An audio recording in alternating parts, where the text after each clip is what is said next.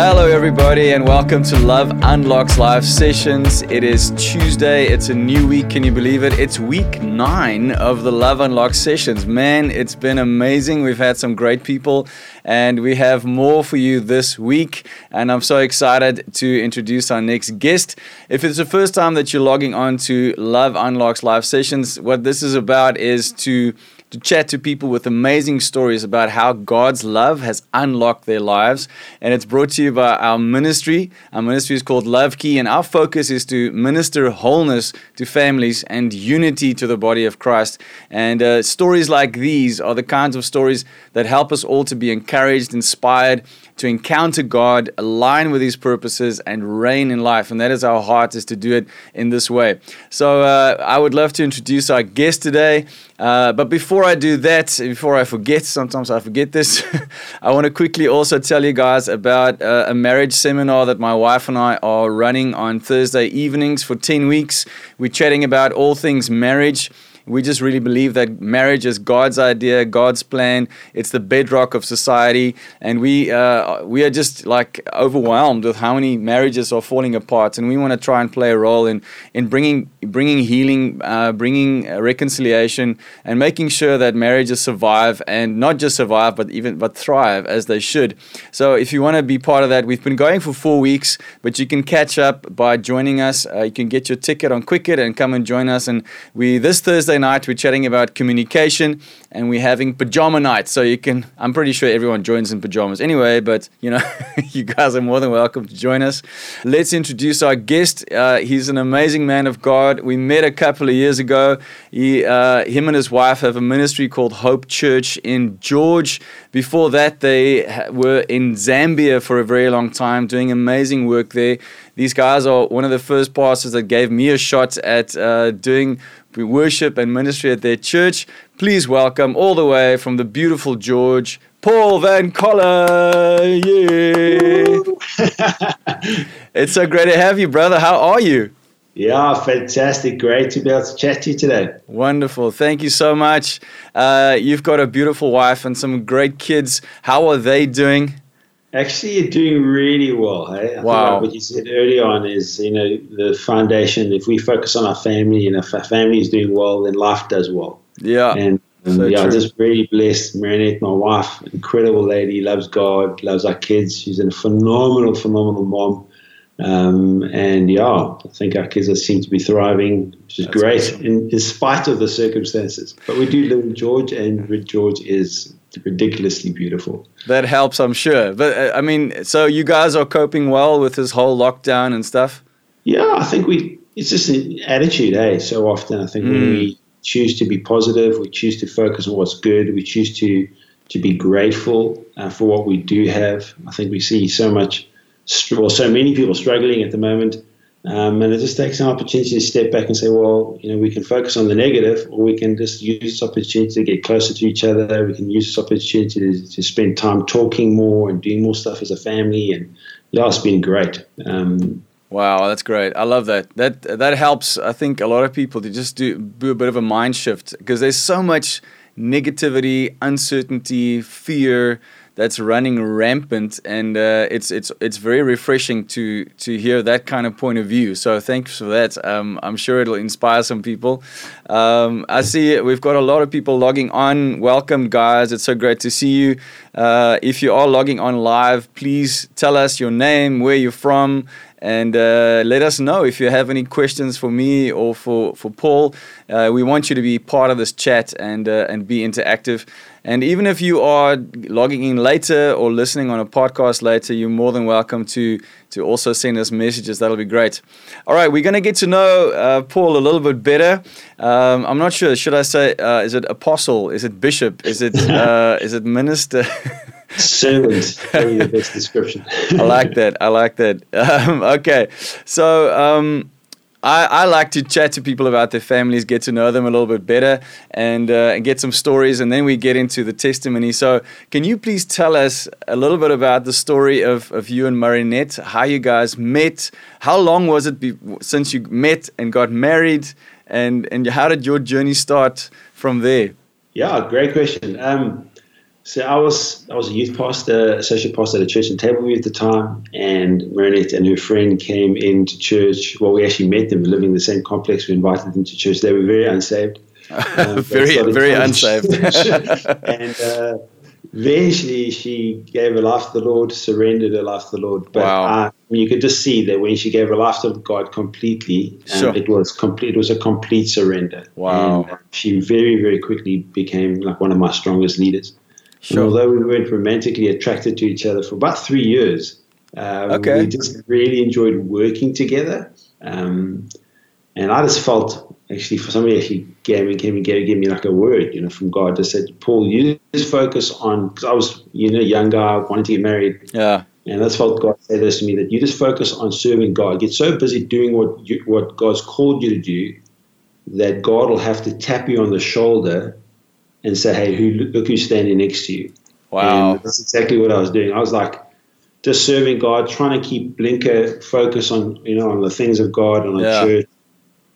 Marinette was my leader. Well, we're leading together, and she wasn't attracted to me as far as I know. So I wasn't, it was like, and then I was like, hey!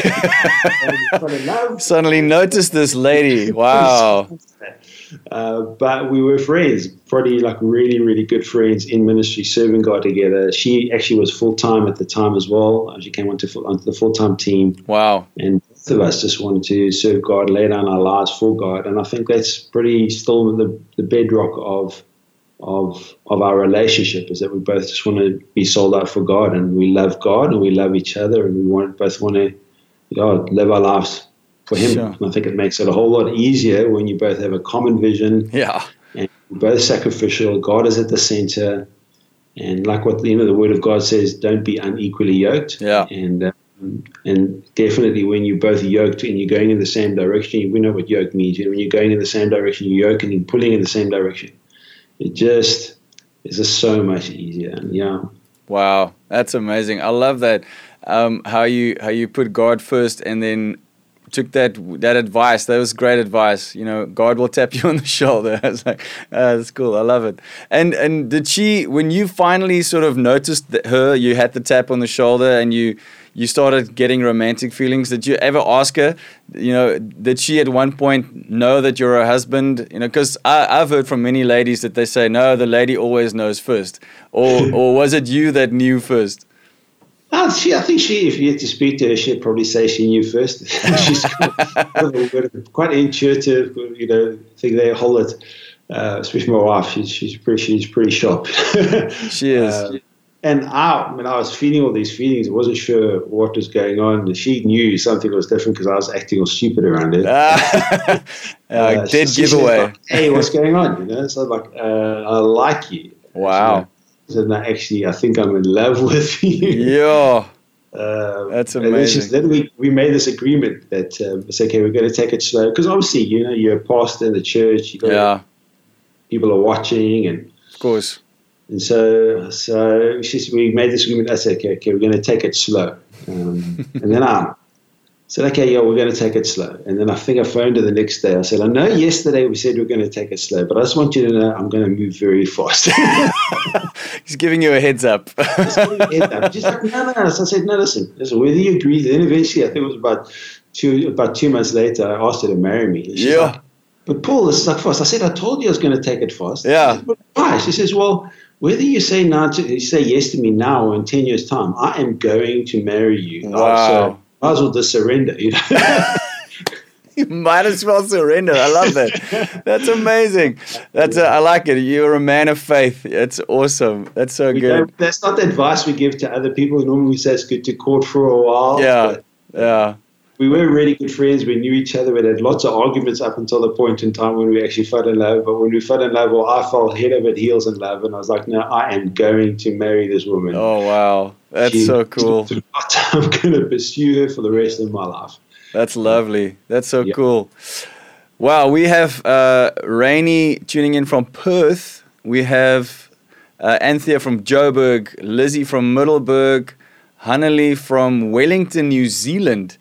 And my good friend Johandre, he's an evangelist. He says, Pastor Paul, and he says you're such a great communicator. He loves your work. He's there, and you must know him then. He's there in Mossel Bay. Yeah, he is. Might come to our church. Well, when we have church. Yeah. What a great guy. Great guy. And please tell us about your kids. They're awesome. I got to meet them a few times. Such great guys. They're awesome. Please tell us what's the first word that comes to mind when you think of them? Just privileged to be a dad. I suppose 2 words, but just very privileged.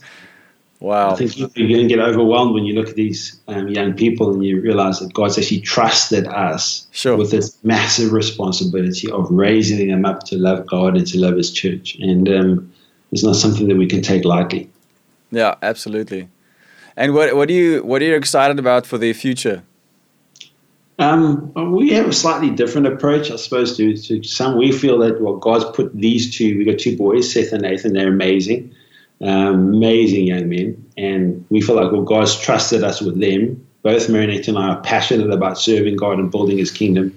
And so God must have known in His wisdom that He would give us these 2. So we just expect that they're supposed to be passionate and follow God, and that there must be a call of God on their life to full-time ministry because they're in our house. So they're your children. And speaking that over their lives, unless maybe God might say something else, but we're assuming that's what He's saying, and so we're developing them to lead and to extend His kingdom in whatever way that would look like. Discipling them now already, that's great. Well, parenting is discipling in a way anyway, so that's powerful. I love it. So good. You've been around, church for a long time. Obviously, you've preached in many places. You've been in Zambia for a long time. Now in George for, I'm not sure how many years. You've been there for a few years, right? Yeah, so it's coming on 8 years next month. Wow. And I know from just, being on stages and being around production, basically, there's always stuff behind the scenes that can go wrong or cause an embarrassing moment. So I'd love to know if you can share maybe one story with us of something going wrong or just an embarrassing moment through somewhere in your career. Yeah, I got lots. I suppose one of them that stands out was when Marinette and I came and we replanted the church in George. Obviously you're worried, you knew in the town, people were coming. So you want to put on your best foot forward. Everybody's watching, the family, watching your kids. They all think they do pastors. Pastors' kids are supposed to be perfect. Oh, my word, yeah. Anyway, so we had doing like this little thing that we were advertising. It's like family day. So we had everybody on the stage. All our boys were on the stage. And I was sitting in the front row. And Marinette was on the stage making an announcement, and then Seth and Nathan. Nathan is the youngest one, and Seth's the oldest one, and they were supposed to be standing there, and they started like pushing each other while they were on stage. And then Nathan must have been like 6 at the time.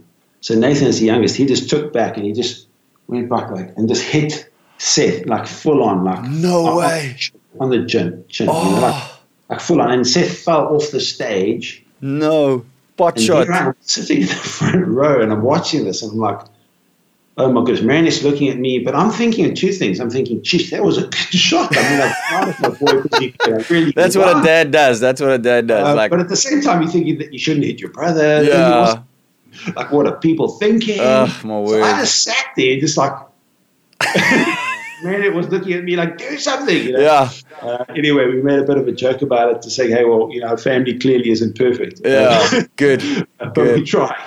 That's awesome. That was one of those moments where they kind of, you're trying to make a good impression. You're trying to present that, you're trying, hey, follow us as we follow God. Yeah. Sometimes just that humanity about our lives and humanity about, hey, we don't have it all together. We're trying to serve God. And just that image of my one boy clapping about. I thought it'll stick with me for the rest of my life. I'm sure. How old were they at the time? I think Nathan was probably maybe 5, 6. Okay. Probably 7, 8. Yeah. Wow. So there's a age gap between them. But yeah, it was just, it was a perfect shot. I'm like, geez, that was really good, but at the same time, You shouldn't be happy because like, well done, but not well done. Now, I've got 3 boys, as you know, and they also have these moments where, it's almost like they choose them, like we're at a photo shoot, or there's a TV crew at our house trying to get an interview going, and I must say they have amazing moments. But my wife and I were actually joking this morning about, we should show people the end result, the picture that we took, but then we have to make a video of the process to get there.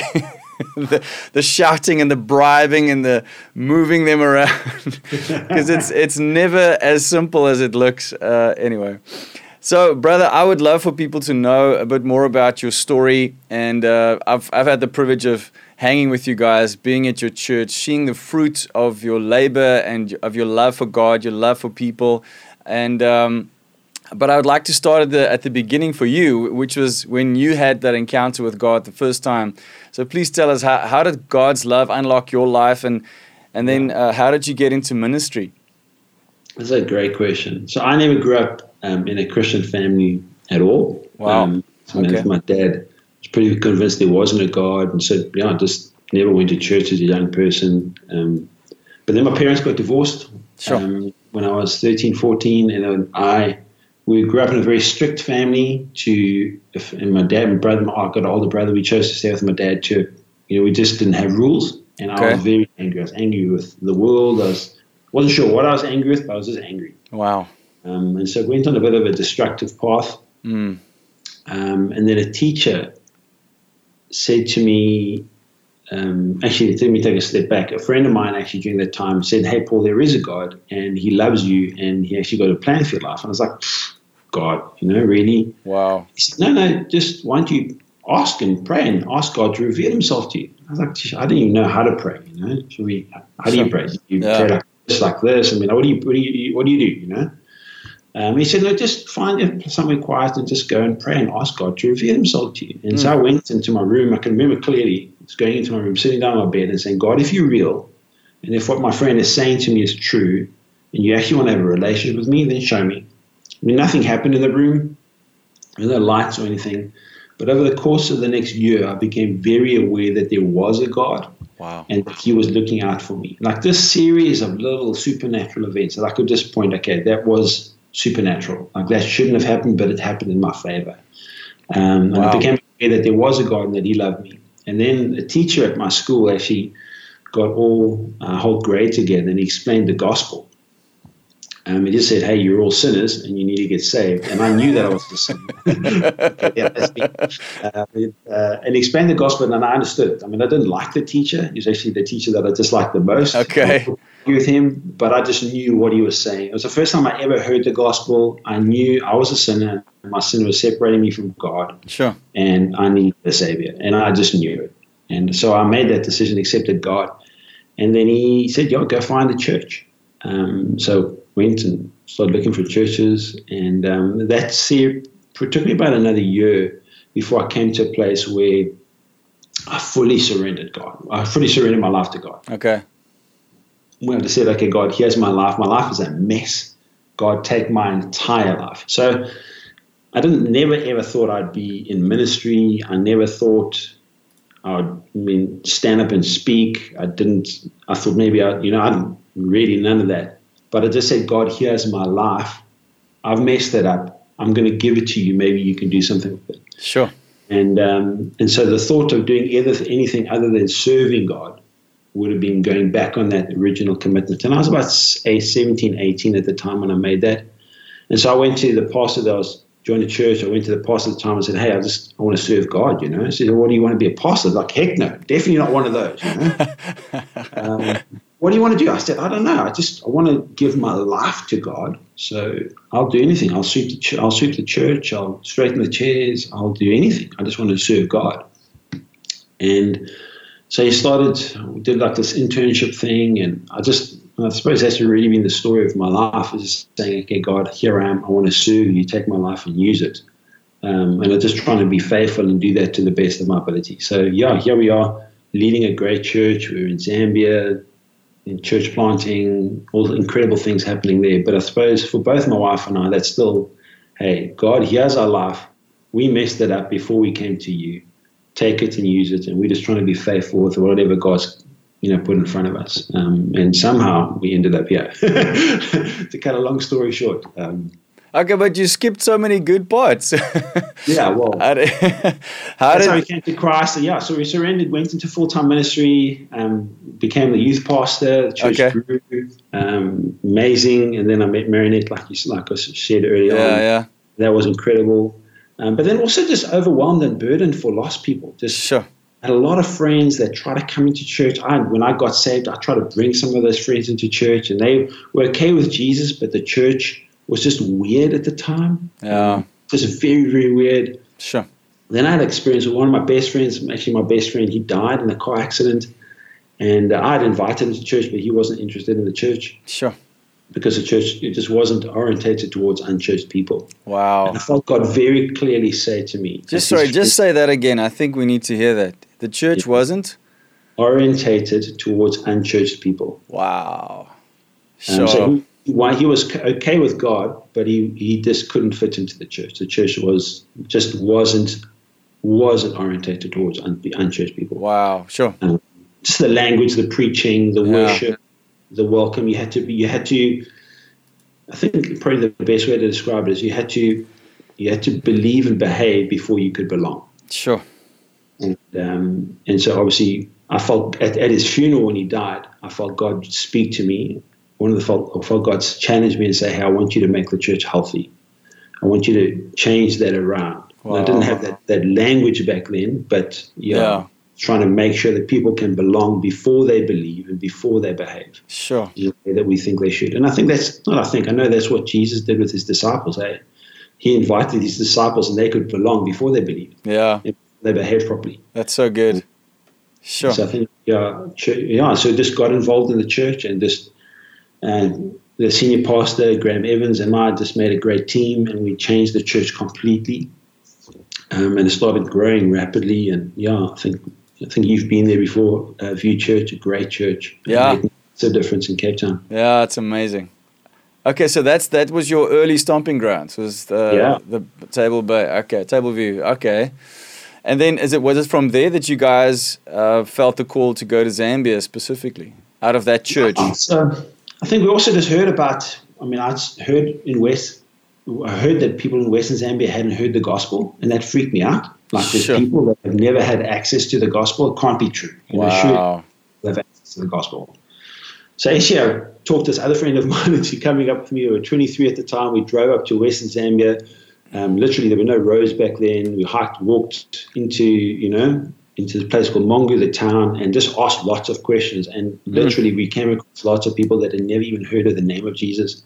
And we just thought that can't be right, And here we are in South Africa. We've had the gospel. If somebody does want to find out about Jesus, they can. Yeah. It's in Western Zambia. That wasn't a possibility. Okay. So we've got to do something about it. Wow. I never thought I would be a missionary. I thought maybe my job would be to build a church that could send missionaries. Yeah. So we as a church prayed, our leadership prayed, and we identified 2 young couples that felt called, and we put them on a 2-year training program to go up to Zambia to actually start churches and bring the gospel to people that never heard about Jesus. And in the 2-year training program, both of those couples pulled out. I then got married. Marinette and I were 3 months into marriage. Never thinking that I would move up to Zambia. 3 months. Okay. God clearly grabbed hold of me one night, and I knew God was saying, "You need to go to Zambia." Paul, sorry to interrupt you. Just on that point, I think I find a lot of people that when they hear you say, "I had that kind of encounter," I heard God speak clearly to me. For a lot of people, that seems impossible or intimidating, or they don't know what it feels like. And I think it's different for each person. And but if you can maybe try and explain how you experienced it, it might help someone that is struggling to hear God's voice, That's a great question, Hans. For me, it was a burden. I get led by burdens. Okay. That's how I feel God speaks to me. Like this need that is overwhelming. Okay. And I think maybe like you said, different people experience God. God speaks to them differently. Sometimes I see God's preferred future for something, and I see the current reality, and I look at that difference between God's preferred future and the current reality, and somebody's got to do something about it, otherwise nothing will happen. Yeah. And I get burdened. Well, nobody else is doing something. Somebody's got to do something. Wow. And for me, that was what it was like in Zambia. I saw the reality that literally thousands of people are living and dying without ever having the opportunity to hear the gospel. And somebody's got to do something about it. I didn't necessarily feel I was supposed to be the one to do it, but nobody else was doing it. Wow. So well, okay, well, I suppose I'll put up my hand. Here I am, God, use me. Wow. That is so well explained. Thank you. It helps me actually a lot as well with a couple of things that I'm not struggling with, but that you have those burdens, and sometimes it's so overwhelming. And I don't think the overwhelmingness goes away, right? No, I think it's just about stepping out. Yeah. If you can ignore it, ignore it. If you can't ignore it, like your faith depends on it. Like if you feel like if you're ignoring this burden, then you have to pay. Like you're going to die, or you're going to turn your back on God, but you can't continue to live with this massive burden that somebody's got to do something about. Wow, sure. And I think also, but if you look at the Old Testament, and that's often the way that God would lead and call people there. You look at Moses, this burden for his white nation. You've got to get hiding, but there's this burden. Somebody's got to do something about it. And then God comes and says, hey, why don't you put up your hand? So good. But I can't. No, I'll be with you. But I don't have what it takes. Yeah, and I think that's how God, well, for me, that's how God leads me. Sure. Actually, I remember reading that in the Old Testament and reading that the anger of God was kindled against Moses because he kept making excuses. But they had this, from the beginning, they had this relationship, where they could just talk. And it seems like Moses could just kind of be himself and talk to God about anything. But eventually he was obedient, And if you take it from that moment to the moment where he stood in the gap when God wanted to leave Israel, and he was called a friend of God, and he could stand in the gap. That's quite amazing to see that correlation between those moments. Sorry, I'm going a bit on a tangent there, but I thought of that. That's quite a picture. Yeah, wow. And can you? I'm sure there's many, but is there a sort of a highlight testimony from your time in Zambia? Someone or a couple or a life that was changed in such a way that you still remember it now? It's difficult to try. I think we went up there, Marinette and I, with a 4x4 and a tent, with a dream that we felt God had given us for a preferred future for Western Zambia, what it would look like. And we started planting churches in very rural areas, being very overwhelmed. Remember, with the main language is Selozi, then working with interpreters, planting a church in a place called Foe, which planted this church, and then realizing that this community that had never heard about Jesus, that accept Jesus, that give their lives to Christ, and be radical salvations, healings, people get set free, and witch doctors giving their lives to Christ. Amazing. Wow. But then realizing that their language isn't Selozi, it's actually a completely different language called Komashi. And then there's no schools, the language had never been written down before. Wow. Being overwhelmed by that. Like, how are you supposed to, God, you called us to plant these churches. Yeah. And people don't even, the Bible isn't even in their language. And then finding out there's actually 23 other languages in the province that we're working in Western Zambia. Sure. And that also hadn't been written down. You're completely overwhelmed by the task at hand. And I'm assuming there's quite a bit of illiteracy as well. Oh, massive illiteracy. So it doesn't even help that you write it down. You first have to teach them how to read. Wow. Well, sure. Yeah, because in order for them to read, they would have to learn another language. Wow. So that's hard, you know. And how did that go? Did you guys get into that? Yeah, supernaturally, this is one of the things. God actually just connected us with Wycliffe Bible translators. They came in and partnered with us. We actually formed this organization. We started translating the Bible into 5 new languages. What? For them.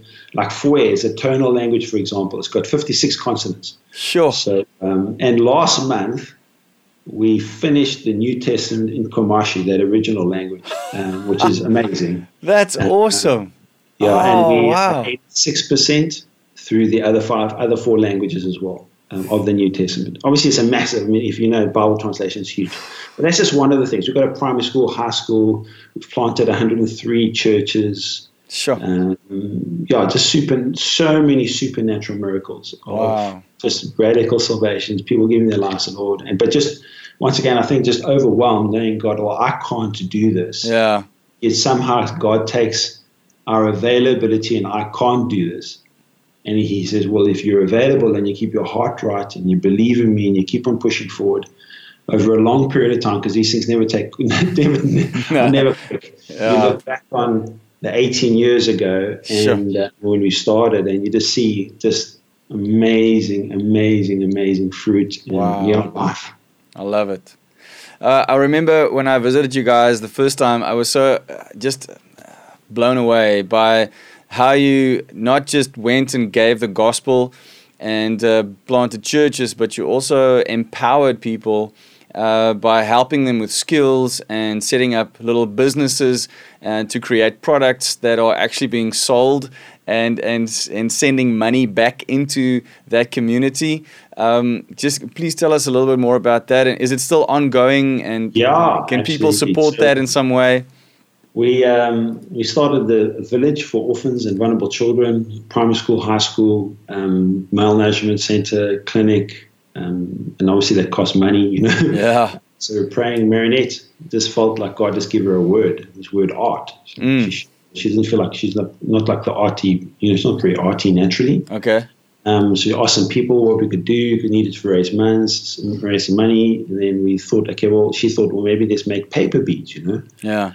So we got some ladies there in Zambia, some vulnerable women. They were destitute, and they taught God. She taught them how to make paper beads and paper bases. Eventually, became into Hope Art, and I think to date we've raised a profit, because 100% of the profit of Hope Art goes towards our orphan work in Western Zambia.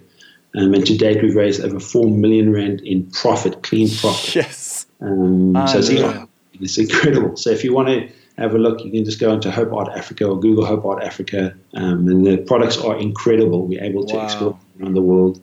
We even provided for, you know, we can do branding and all sorts of stuff, like quite a bit for Rip Curl and other organizers and other companies. So yeah, that's amazing. I love stuff like that, because that's really changing lives.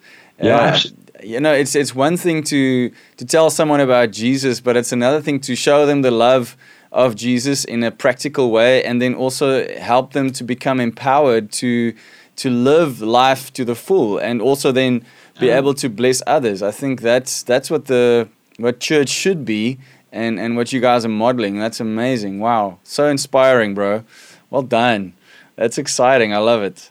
The other thing that I really respect and have so much admiration for what you guys have done there in George is you've intentionally built a multiracial, multi-generational church. Can you tell us why, and then maybe a little bit of the how? How are you doing that? I think great question. I think once again you can't. I mean, there's no magic formula. It's just trying to love people the way God loves people. Sure. So one of our values is everybody's valuable to God, and therefore to us. And we just want to treat every single person that comes in as valuable. And we want them to leave feeling like they were valued, no matter who they are. Wow. And so that's just one of our values. We're trying to carry that out as best as we can. And so if an old person comes in and they feel valued, they're probably going to come back, you know. Yeah. No matter who that person is, that comes from a different background, different, you know, whatever. They don't. I think people feel valued and feel like their contribution is valuable, and they've got a place in the team. They feel loved, feel accepted, and they feel like they got some. Even no matter who they are, then they're going to get in and they're going to buy in. Yeah. And I think we learned a lot in Zambia. I think we think that people from different backgrounds or different ages are different, but the truth is that people are people, and the deep needs inside of people are all the same. Sure. And every single person needs community. Yeah. Every single person wants to belong. Every single person wants to make a valuable contribution. That's true. Sure. Every single person wants to understand and be understood. And I think if we create healthy community and healthy family, and like you said early on, so it starts with our family. So if Marinette are healthy, we feel like the best gift we can give the church is a healthy marriage, great family. And if we succeed there, then it's gonna roll over into our church. And so our team is healthy. Our team is our staff team is great. Our volunteer teams are great, and we just have one big family. That's amazing. So for maybe leaders out there listening to this, I know that you've got a big heart for leaders, pastors, and you do a lot of leadership training as well. The question of how do you make everyone feel valuable? Can you speak to that a little bit? What are some of the practical things you guys do on a regular basis to do that? Let's say pre and post lockdown. How do you do that? That's a great question. So just to maybe shortcut that a little bit, South Africa and planted Hope Church with the hope that we'd be able to build a church that could actually hopefully inspire other churches to be planted and help other churches. Okay. And so we try to do everything in a way that is reproducible, that is not necessarily built around one or two big gifts, because churches can be very easily built around a big gift, and that's not wrong. Wow. But we just feel like we want to build it around community and around something that's repeatable or transferable around some other principles as opposed to massive gifts. Okay, makes sense. So we very big on volunteers. We have like on an average Sunday, we have probably about 2,000 people attending, 2,300 people attend our main church in George. But of that, we would have just over 500 volunteers. Wow, so what a team. Volunteers. Sure. Yeah.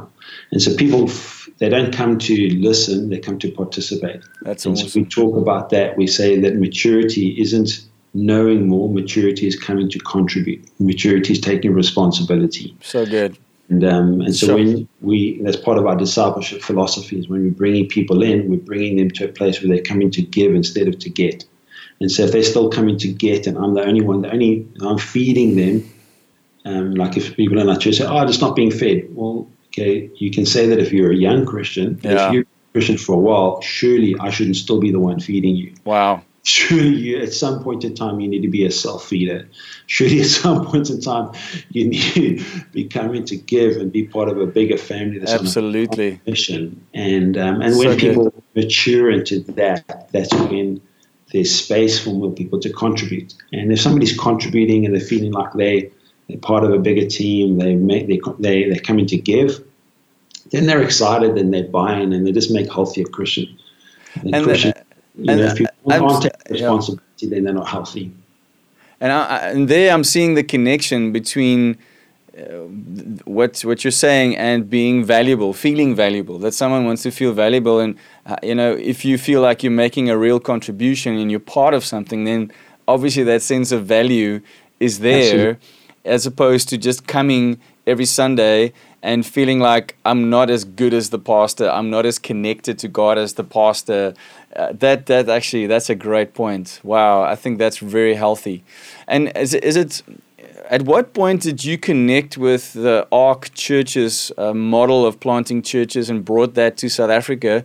And did you go and learn from them first and then started using some of the methods in your own church, or has there always been a relationship? And how did that happen? And maybe just explain to people what ARC does. Yeah, it's a great question. So we're in Zambia. We felt God is calling us back to South Africa to once again burdened that we were just doing research. There isn't a place anywhere in the Western world at the moment where the church is advancing, or Christianity is advancing. In other words, it's losing ground everywhere in the Western world. And that scares me. It should scare us that in our day and our watch, we're losing ground as Christians. So what exactly does that mean? Does it mean in numbers or in is decreasing? Oh, wow. In the Western world, is becoming less and less Christians. Sure. Less all right.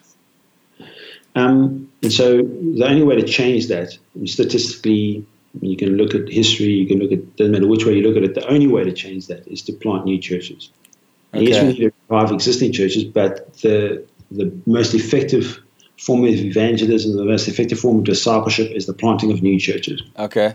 So with that in mind, I thought, just, well, God, how do I feel like you want me to play a part in this somehow in the story of South Africa. Yeah. And so we were still missionaries in Zambia. So I signed up to do a research master's through the University of Wales, and where I could choose my subject matter. And I did a research on effective church planting methods in the Western context. Wow. And I thought, okay, we came up with this theory based on research, everything that I learned. And then I heard about ARC, and then went across to ARC, and everything that ARC was doing was exactly what I discovered with my research, only better. Oh, wow. Like better. It was tried and challenged. And okay, sure. Then I walked into this conference, and for me it was supernatural. It was like, it felt like I was coming home. I was 3,500 leaders that felt exactly like me. Wow. About the numbers. It was about how do we plant churches, not about about a leader, but it's about building away from yourself. Everything that you need in a church planting movement, everything that you need in order for things to continue to grow instead of being restricted, because churches go through growth seasons, and there's certain things barriers that they'll get to where it stops churches from growing. Okay. And everything that they'd thought about was just brilliant. Sure. Anyway, came back, spoke to a few of our friends here. We prayed together, spoke to some other church leaders, and we just felt, South Africa needs this. Sure. We need to collaborate together to plant new churches, new life-giving churches, and then also help existing churches to grow and to break growth barriers, because absolutely that South Africa needs new churches. So good. Needs more churches, needs more life-giving churches. Yeah. So we started 4 years ago. And so we've got a great team, lead team, Phil and Cinda Dooley from Hillsong, Chris and Vinny Matapula from Hope Restoration Church, a phenomenal church. And then Donovan and Shelley Castle from Raymond South, and Marinette and I, and a whole lot of other amazing leaders around the country that have bought in and are saying, hey, let's do this. Let's get behind couples that have got a dream in their heart to plant a life-giving church, or we want to help them succeed. That's so good. Whoever they are, they don't have to have the name ARC on them. We just want to see more churches planted. Sure. Yeah, I remember the first time I was at your church, you were one of the first people to tell me that you think I should plant a church, and I was kind of blown away by that. And then you invited me to the first ARC conference in South Africa. And I was like, what, should I go? Should I not go? And I just felt God nudge me to go. And I was so blown away by, all the things you're saying. Is they've really thought about everything. They've tried and tested. They've eaten humble pie and wanted to learn. And you get all of this, experience information. And I think what stood out for me, you've used the term a few times now, and I've started using it, the term life-giving church. And I remember a couple years ago, I read this book from Philip Yancey called What's So Amazing About Grace. And in the opening, like a foreword, he tells a story of how he was trying to minister the gospel to a prostitute, didn't get anywhere, eventually said, would you please just come to church? And she said, why would I come to church? I already feel bad about myself. And that really grabbed my heart. And you mentioned that as well earlier. And as someone, I love the fact that you didn't come from a typical religious background, but you really got born again from a completely away from God, not even a Christian home. And so there's an understanding, I think, of some sorts, and also an ability to see, to look at the religious systems and go, that's not the God I serve, and to recognize those things, because I think it's really important in this day and time. And then when they started talking about what is a life-giving church, what hit me was when he said a life-giving church must get lost people saved people healed, help healed people discover their callings, and then set them out on their callings. And all four of those people must feel welcome on a Sunday. I was like, wow, that's awesome. Yeah. that really grabbed my heart, because I totally agree. I think in general, we can't speak about all churches, but in general, that is definitely lacking, I think. So well done, and may ARC just grow and do very well. I've put for those listening, I've seen someone comment that they want to know more about ARC. There is a link in this post where you can go to ARC Churches South Africa and learn more and check out that, because I think, as Paul said, we need more churches. Absolutely. Yeah, sure. Also, churches need to become healthier, churches being out there. And another way to describe a life-giving church is, if you've ever been into a life-sucking church, you know it. The opposite of that. Yeah. The opposite, sometimes. And I mean, imagine Jesus. Jesus was this man, and all the little kids were always hanging around him. Yeah. What type of a person was he? Was he this person that was making the little kids feel bad, or was he the type of person that had little sweets stuck in his cloak? I love that. And I think that's the type of churches we want to build. Churches where people feel like they can come. They can be celebrated, they have fun, but at the same time be challenged. And Jesus had this incredible way about him where he would challenge people, but they still felt loved. Sure. They still felt accepted. That's true. So we don't want to not challenge people, but we want to do it in a way that they know that they're valuable and that we're helping them on their journey, which is those 4 steps. Lost people saved, saved people healed, set free, those people then discovering their purpose and then going on and making a difference. That's so good. I love that. And that's what I like about that is there's a process. You recognize that there's a process, and someone doesn't get stuck with, hey, you're saved, well done, that's great, you got a ticket to heaven. But there's so much more to having, life and life in abundance. While you're here, before you go to heaven, you can bring heaven to earth, and there's a way that you can learn to do that, and bring more people into the family. And I think that's what I love about that approach. And it's biblical. It's completely biblical, and it's so powerful. It's so good.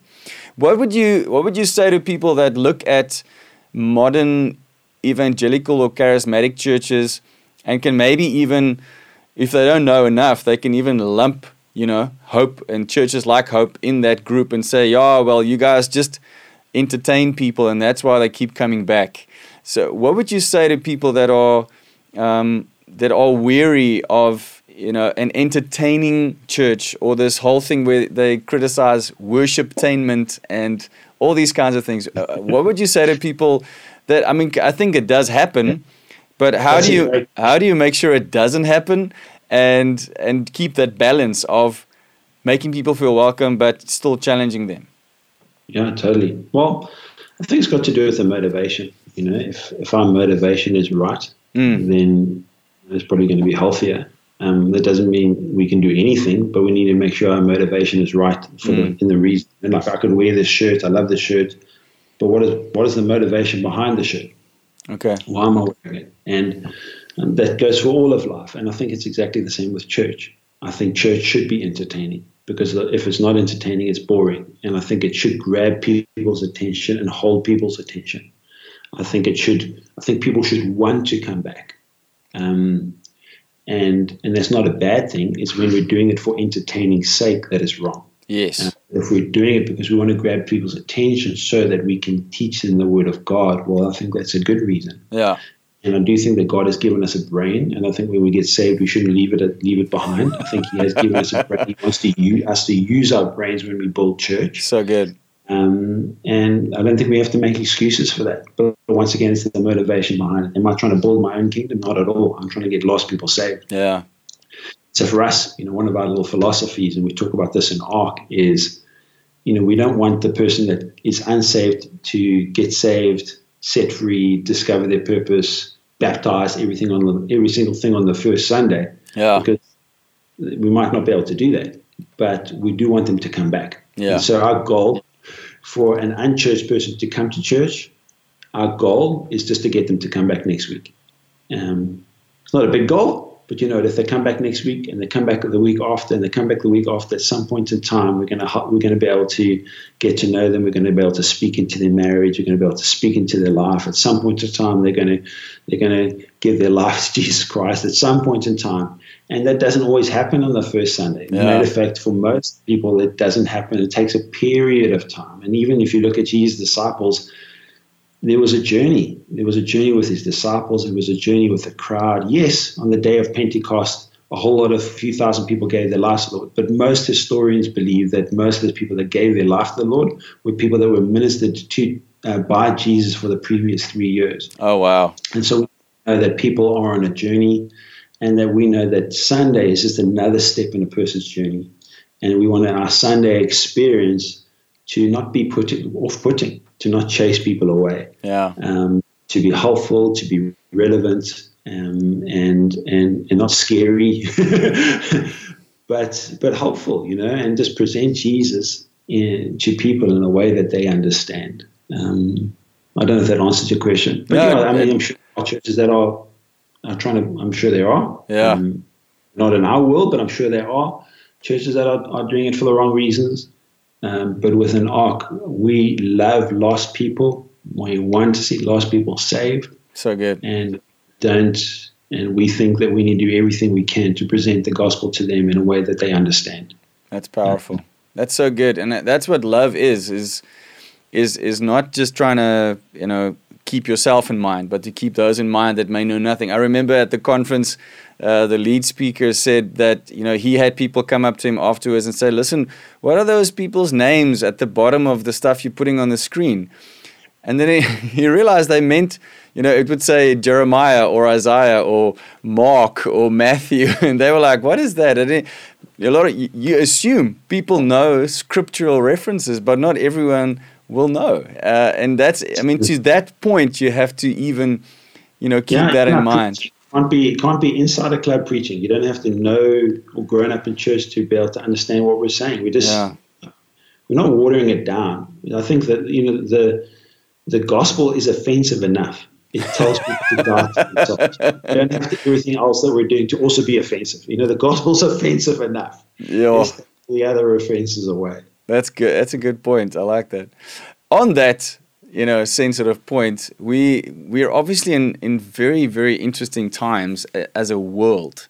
And we are facing very interesting things. There's lots of fear that's running rampant, anxiety, uncertainty. And I think I can't see a massive difference between people that don't know Jesus and people that do know Jesus in terms of how they are reacting to this. And I think a lot of people are maybe realizing, shucks, I've been serving my job or my salary. I haven't been serving God. And lots of things are coming to the surface. Marriages that may have had some cracks are crackling completely.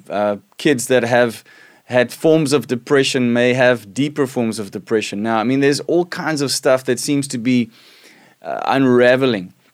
But I still believe that, Jesus is with us. He loves us. He's got a plan. And he makes all things work together for those who love him.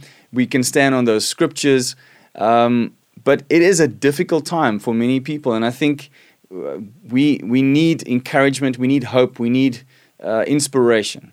To hold on to. What would your message be to the Church of South Africa at this time? How to navigate through this period we're in? Well, I just love what you're doing, Heinz. In just helping people connect. I think the message pretty simple is don't do life alone.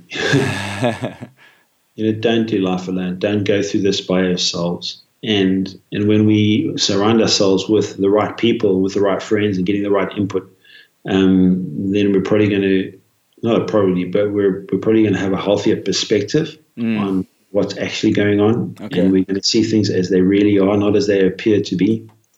And there's so much negative talk, like you said, in the news and all sorts of stuff going on. And even personally, a lot of people are struggling. They've lost jobs, they've lost incomes, lost houses. Yeah. And it's scary. But it's also an opportunity for us to lift up our eyes, take our eyes off ourselves, look at the world around us. There's always somebody else that's worse off than you. There's always somebody else that's struggling more than what we are. And we can be grateful, and we can also help. And we know that the world of the generous gets larger and larger, but the world of the stingy gets smaller and smaller. And it's in difficult times. We want to be stingy. We think, let me hold on to everything I have. But actually, this is it. It's at moments like this when we need to be in community, and we need to be more intentionally generous with our time, more intentionally generous with our praise, Sure. more intentionally generous with our treasure than ever before. Sure. Because as we do that, that's when God's grace comes in. You know, we don't live generous lives because we have an abundance. We live generous lives because we're convicted to do it. And so even out of our lack, we need to be generous. So good. And when we do that, then God it changes our perspective. You know, it changes the way that we see ourselves, changes the way that we see our world. But also, let's keep our eyes focused on heaven. You know, we're only passing through this world. This isn't our destination. So good. Yeah. One of the changes in Christianity the last 20, 30 years is we've become very pragmatic. In other words, we think that Christianity, the benefit of Christianity is here and now. So, yes, does it affect my marriage? Absolutely it affects it. My marriage is better for it. And I probably wouldn't even be married if it wasn't for my incredible wife and Jesus, you know. But does Jesus affect my marriage? Absolutely. Does he help me have better kids? Absolutely. Does God bless my finances when I serve him? Absolutely he does. Do I have a sense of purpose and just self-fulfillment because I serve Jesus? Absolutely. So is my life richer for serving Jesus on earth? Absolutely. But it's not about this life. And so it's so easy for us to focus all of our attention as Christians just on this life. But it's not about this life. We need to keep our eyes fixed on Jesus, keep our eyes fixed on eternity, and know that whether we suffer loss here or not, it's not the big deal. Sure. It's about something so much bigger. Wow. I think this is an opportunity for us to take our eyes off ourselves, put our eyes on other people, live generous lives, and let's definitely remind ourselves that Christianity is about eternity, not about our here and now. It does help our here and now, but it's not about our here and now. That's awesome. Sure. Thank you. Will you please, as we come to an end of this great conversation, just maybe do an invitation to those who haven't given their lives to Christ, and maybe those who have listened to this and went, sure, there's so much more that I haven't tapped into. I would love to do that. Just invite them to pray a prayer, and maybe pray then for the people that are listening, that they will be encouraged, that they will experience God's presence. And then I will end off with a prayer for you as well. Great, thanks so much. But before we pray, I just want to say, Hans, I just love what you're doing. Seriously, we love you guys. We're excited about your future, excited about the burdens that God is starting to put more and more inside of your hearts, and just believing something amazing is going to come out through that as you continue to follow him. Wow. And just thanks again for everything you do, not just for our church, but for our country. You're so passionate about your commitment to Jesus, about making a difference. And God has clearly given you a burden for our country. And it's for a reason. I think you're starting to discover that more and more. And it's very, very exciting to see and just the way you're going about building a great marriage, building a great family, it really is inspiring. But thank you. Wow, that means a lot. Thank you so much. It's all those that are listening. We're not sure where you are on your journey with God. Maybe you've given up. Maybe you've been discouraged. Maybe you've fallen away. Maybe you thought, well, what's the benefit of Christianity? But like what my friend said to me when I was young, there is a God in heaven. He loves you and he wants to have a relationship with you. It doesn't matter what you're feeling about right now. It doesn't matter what you're going through. I want to challenge you to pray and say, God, I don't know what's going on. Help me. Help me. God, I don't even know if you exist. Help me with my unbelief, God. God, I want to know you. If you love me, show yourself to me. Show yourself to me, God. And I believe that if you pray that prayer with sincerity, God will reveal himself to you in the most amazing, amazing ways. It might not happen instantaneously. It might happen right now as we pray. Maybe it happens over a period of time. I'm not sure. But I do believe that God will reveal himself to you, that he'll be there for you, that he'll fill you with peace, and it'll be incredible. But I do want to invite those that are ready to make that decision, ready to take that next step, ready to surrender and say, God, here's my life. Use it. And if that's you, if you want to surrender your whole life to God right now, then I'd love, it'll be the absolute privilege of my life to lead you in a very, very simple prayer where you can accept Jesus as your Lord and your Savior. And if that's you, won't you just close your eyes right where you are? I'm going to say a prayer and you can repeat it after me. And just say this after me. Lord Jesus, today I give my life to you. I accept you as my Lord and my Savior. I want to know you. I want to follow you. And I want to surrender everything to you. I want you to be in control of my life from this day onwards, Lord. I need you. In Jesus' name, amen. Amen. Well, if you prayed that prayer, the best prayer you could have ever prayed in your life, welcome to the family of God. Amen. So good. Will you please pray for our nation? I feel like I want you to pray for this nation, and then I'll end off the prayers for you guys. Right. Well, Jesus, we just come before you right now. I just want to lift up our nation to you, Jesus. Thank you that you love us so much. Yes, Lord. Yes, Lord. You love us. You love this nation. We can just start to see, and we're seeing already so many people's lives that are being impacted, so many miracles that are taking place already, the beginning of something incredible. We just pray that you'll continue to pour out your Spirit, that you will call more and more leaders to step up into making a difference for your kingdom. We pray for more churches to be planted. More life-giving churches to be planted where people can come in and find you and find purpose and find freedom and they can start to make a difference, Jesus. We pray for this, Lord, like your word tells us that we should pray because the harvest is ripe, but the workers are few. Lord, we pray for workers. We pray for workers for our nation, workers that love you, workers that are full of integrity, workers that are selfless, that their only agenda is you and your kingdom and to tell people about your love. We just pray this for our nation in Jesus' name.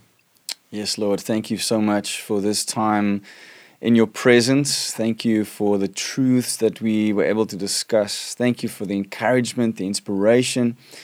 We are so grateful for Paul, for Marinette, their marriage, their family, their kids, their amazing ministry. We thank you for them, Lord. We honor you for them, and we thank you for the journey that you've taken them on. It's been such a blessing to so many.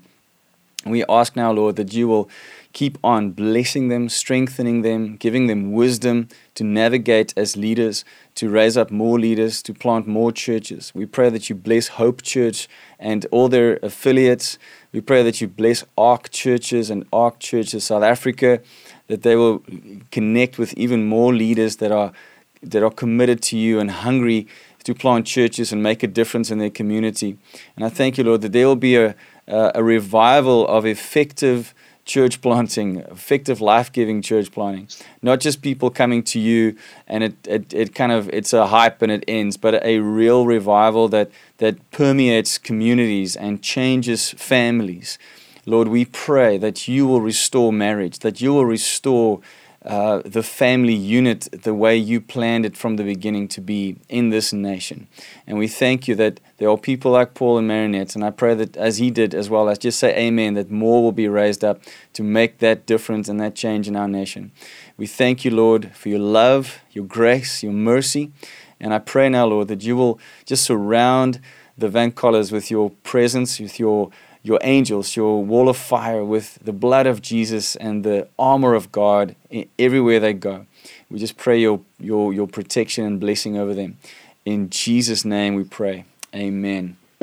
Amen. My brother, you are a blessing, and I thank you so much. Appreciate it. Love talking to you. I always feel encouraged after talking to you. So cool. Passionate that it's contagious. It's wonderful. It's absolutely fantastic. Yes, that's awesome. I'm so grateful.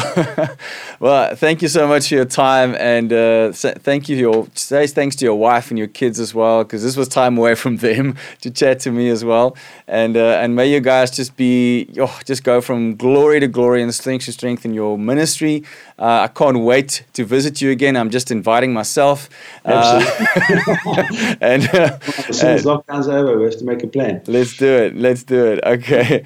Please hang around. I'm just going to greet the people and we'll chat just briefly afterwards. Guys, thank you so much for joining us and for being part of this amazing Love Unlocks live session with Paul from George Hope Church and from Ark. Really appreciate you joining us and tuning in. Thanks for listening. If you want to catch up with them or if they're in your area, check in this post. Their website details and contact details are there, and you can also connect to ARC churches. We would really appreciate it if you gave your life to Christ today and you made a decision. Please contact us. If you're in his area, I'll send you to him, or we can connect you to another life-giving church in your area. It's so important for us to stay connected, as he said. We love you guys. God loves you, and remember that God's love can unlock anything in your life. Trust him, stay close to him, and share that love with others. We appreciate you guys. Please join us again on Thursday. I'm going to chat to another amazing man of God, Pastor Peter D. He's such a great guy. He's got a radio show. He's got a business, but he planted a church in one of the most dangerous places in South Africa called Blikkiesdorp in Delft. He has raised up a church there. They are feeding children, educating children in one of the most difficult spots in our nation, and he's just an inspiration. So please join us for that at 1 o'clock this Thursday. God bless you guys. Bye-bye.